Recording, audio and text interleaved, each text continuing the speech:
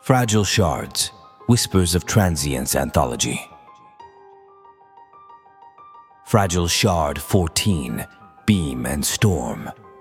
Raisa Zinovyevna was ill, incurable, no second chance.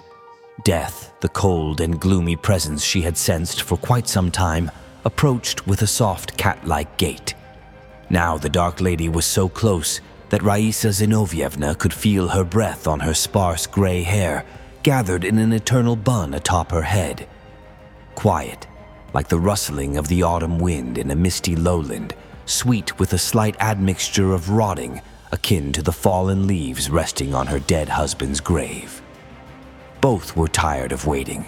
Raisa, an elderly, frail woman with lung cancer, and her old friend, an eternal, skinny figure draped in black, clutching a metaphysical scythe in bony hands. Therefore, when one rainy morning, Raisa Zinovyevna saw a message from the Ministry of Emergency Situations on her old Nokia, the decision came easily and painlessly. She carefully prepared herself, donning her favorite worn cotton dress with faded polka dots, painting her lips with the brightest lipstick, and tying her hair into a bun. She took one last look at the dusty mirror and ventured out into the rainy St. Petersburg twilight.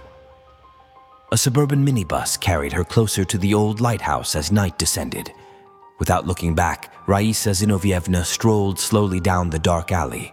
The sound of the storm surf crashing against the stones of the bay grew stronger and soon engulfed everything around her. In the blackness of the night, the dark sea was almost invisible, empty and vast. Only the lighthouse faintly shone behind the half-naked trees, attempting to pierce through the veil of rain to reach Raisa Zinovyevna. But it couldn't. Raya struggled to climb onto a large, slippery stone and stood up, straightening herself as best she could, spreading her arms as if embracing the sea, the rain, and the darkness ahead.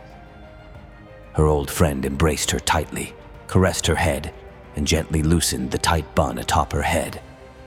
These embraces were brief.